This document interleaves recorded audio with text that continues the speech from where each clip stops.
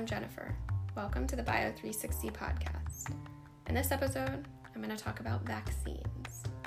I know that some people have some really strong opinions about vaccines and why we shouldn't get them, but I really just want to talk about how they work, why we shouldn't fear them so much, and like most, I'm really anxious to return to some sense of normalcy once we achieve herd immunity.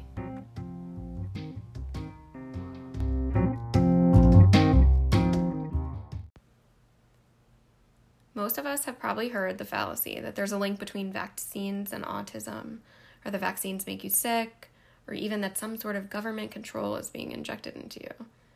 So the scientist who published his research on the correlation between childhood vaccines and autism, he was found to have falsified data and subsequently had his publications retracted. We don't get sick from vaccines. We might get some unpleasant symptoms sometimes, but compared to the actual illness, they're really relatively mild. And the third is a really great concept for an exciting movie, but it just is unrealistic.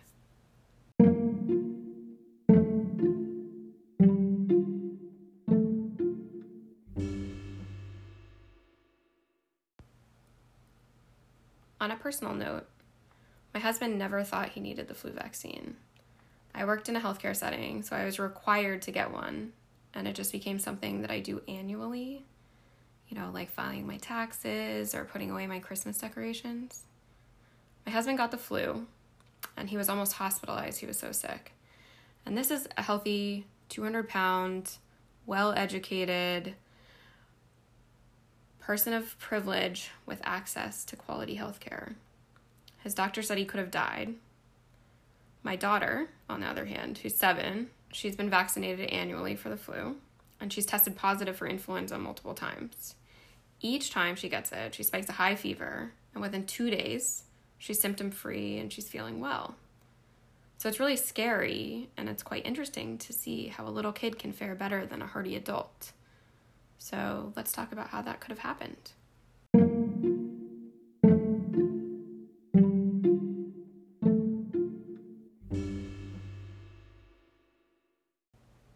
So what is a virus, and how does it make you sick? A virus is made up of genetic material. You've probably heard of DNA or RNA, and it's surrounded by a protein. That protein, in some viruses, can be surrounded by another layer of protein or a lipid bilayer, which is just like a fatty membrane. The proteins on the exterior are kind of like little GPS mechanisms that help the virus to find the best place to set up in its host. About the host. The host has to be living because the virus really loves itself and it wants to make copies of itself. So we've all heard of things going viral, right? And this is where it comes from. The virus attaches itself to the host and it moves in. It doesn't bring flowers, it doesn't bring gifts, it just takes over. Its genetic material enters the host and it uses the cell's own tools to make copies of itself. This process is called assembly. And then these particles leave the cell and they find new host cells to invade.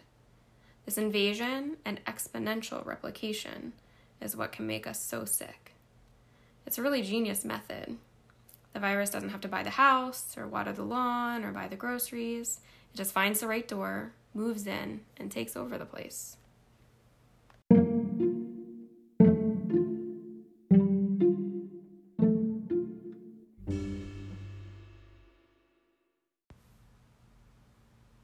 Okay, so what about a vaccine? How does that help you from getting sick? The World Health Organization describes a vaccine as a biological preparation that improves immunity to a particular disease. Vaccines can be made from a live weakened virus. Those are called attenuated vaccines, and those are usually passed through cells of different animals, like monkey kidney and things of that sort. They can be inactivated or a killed virus.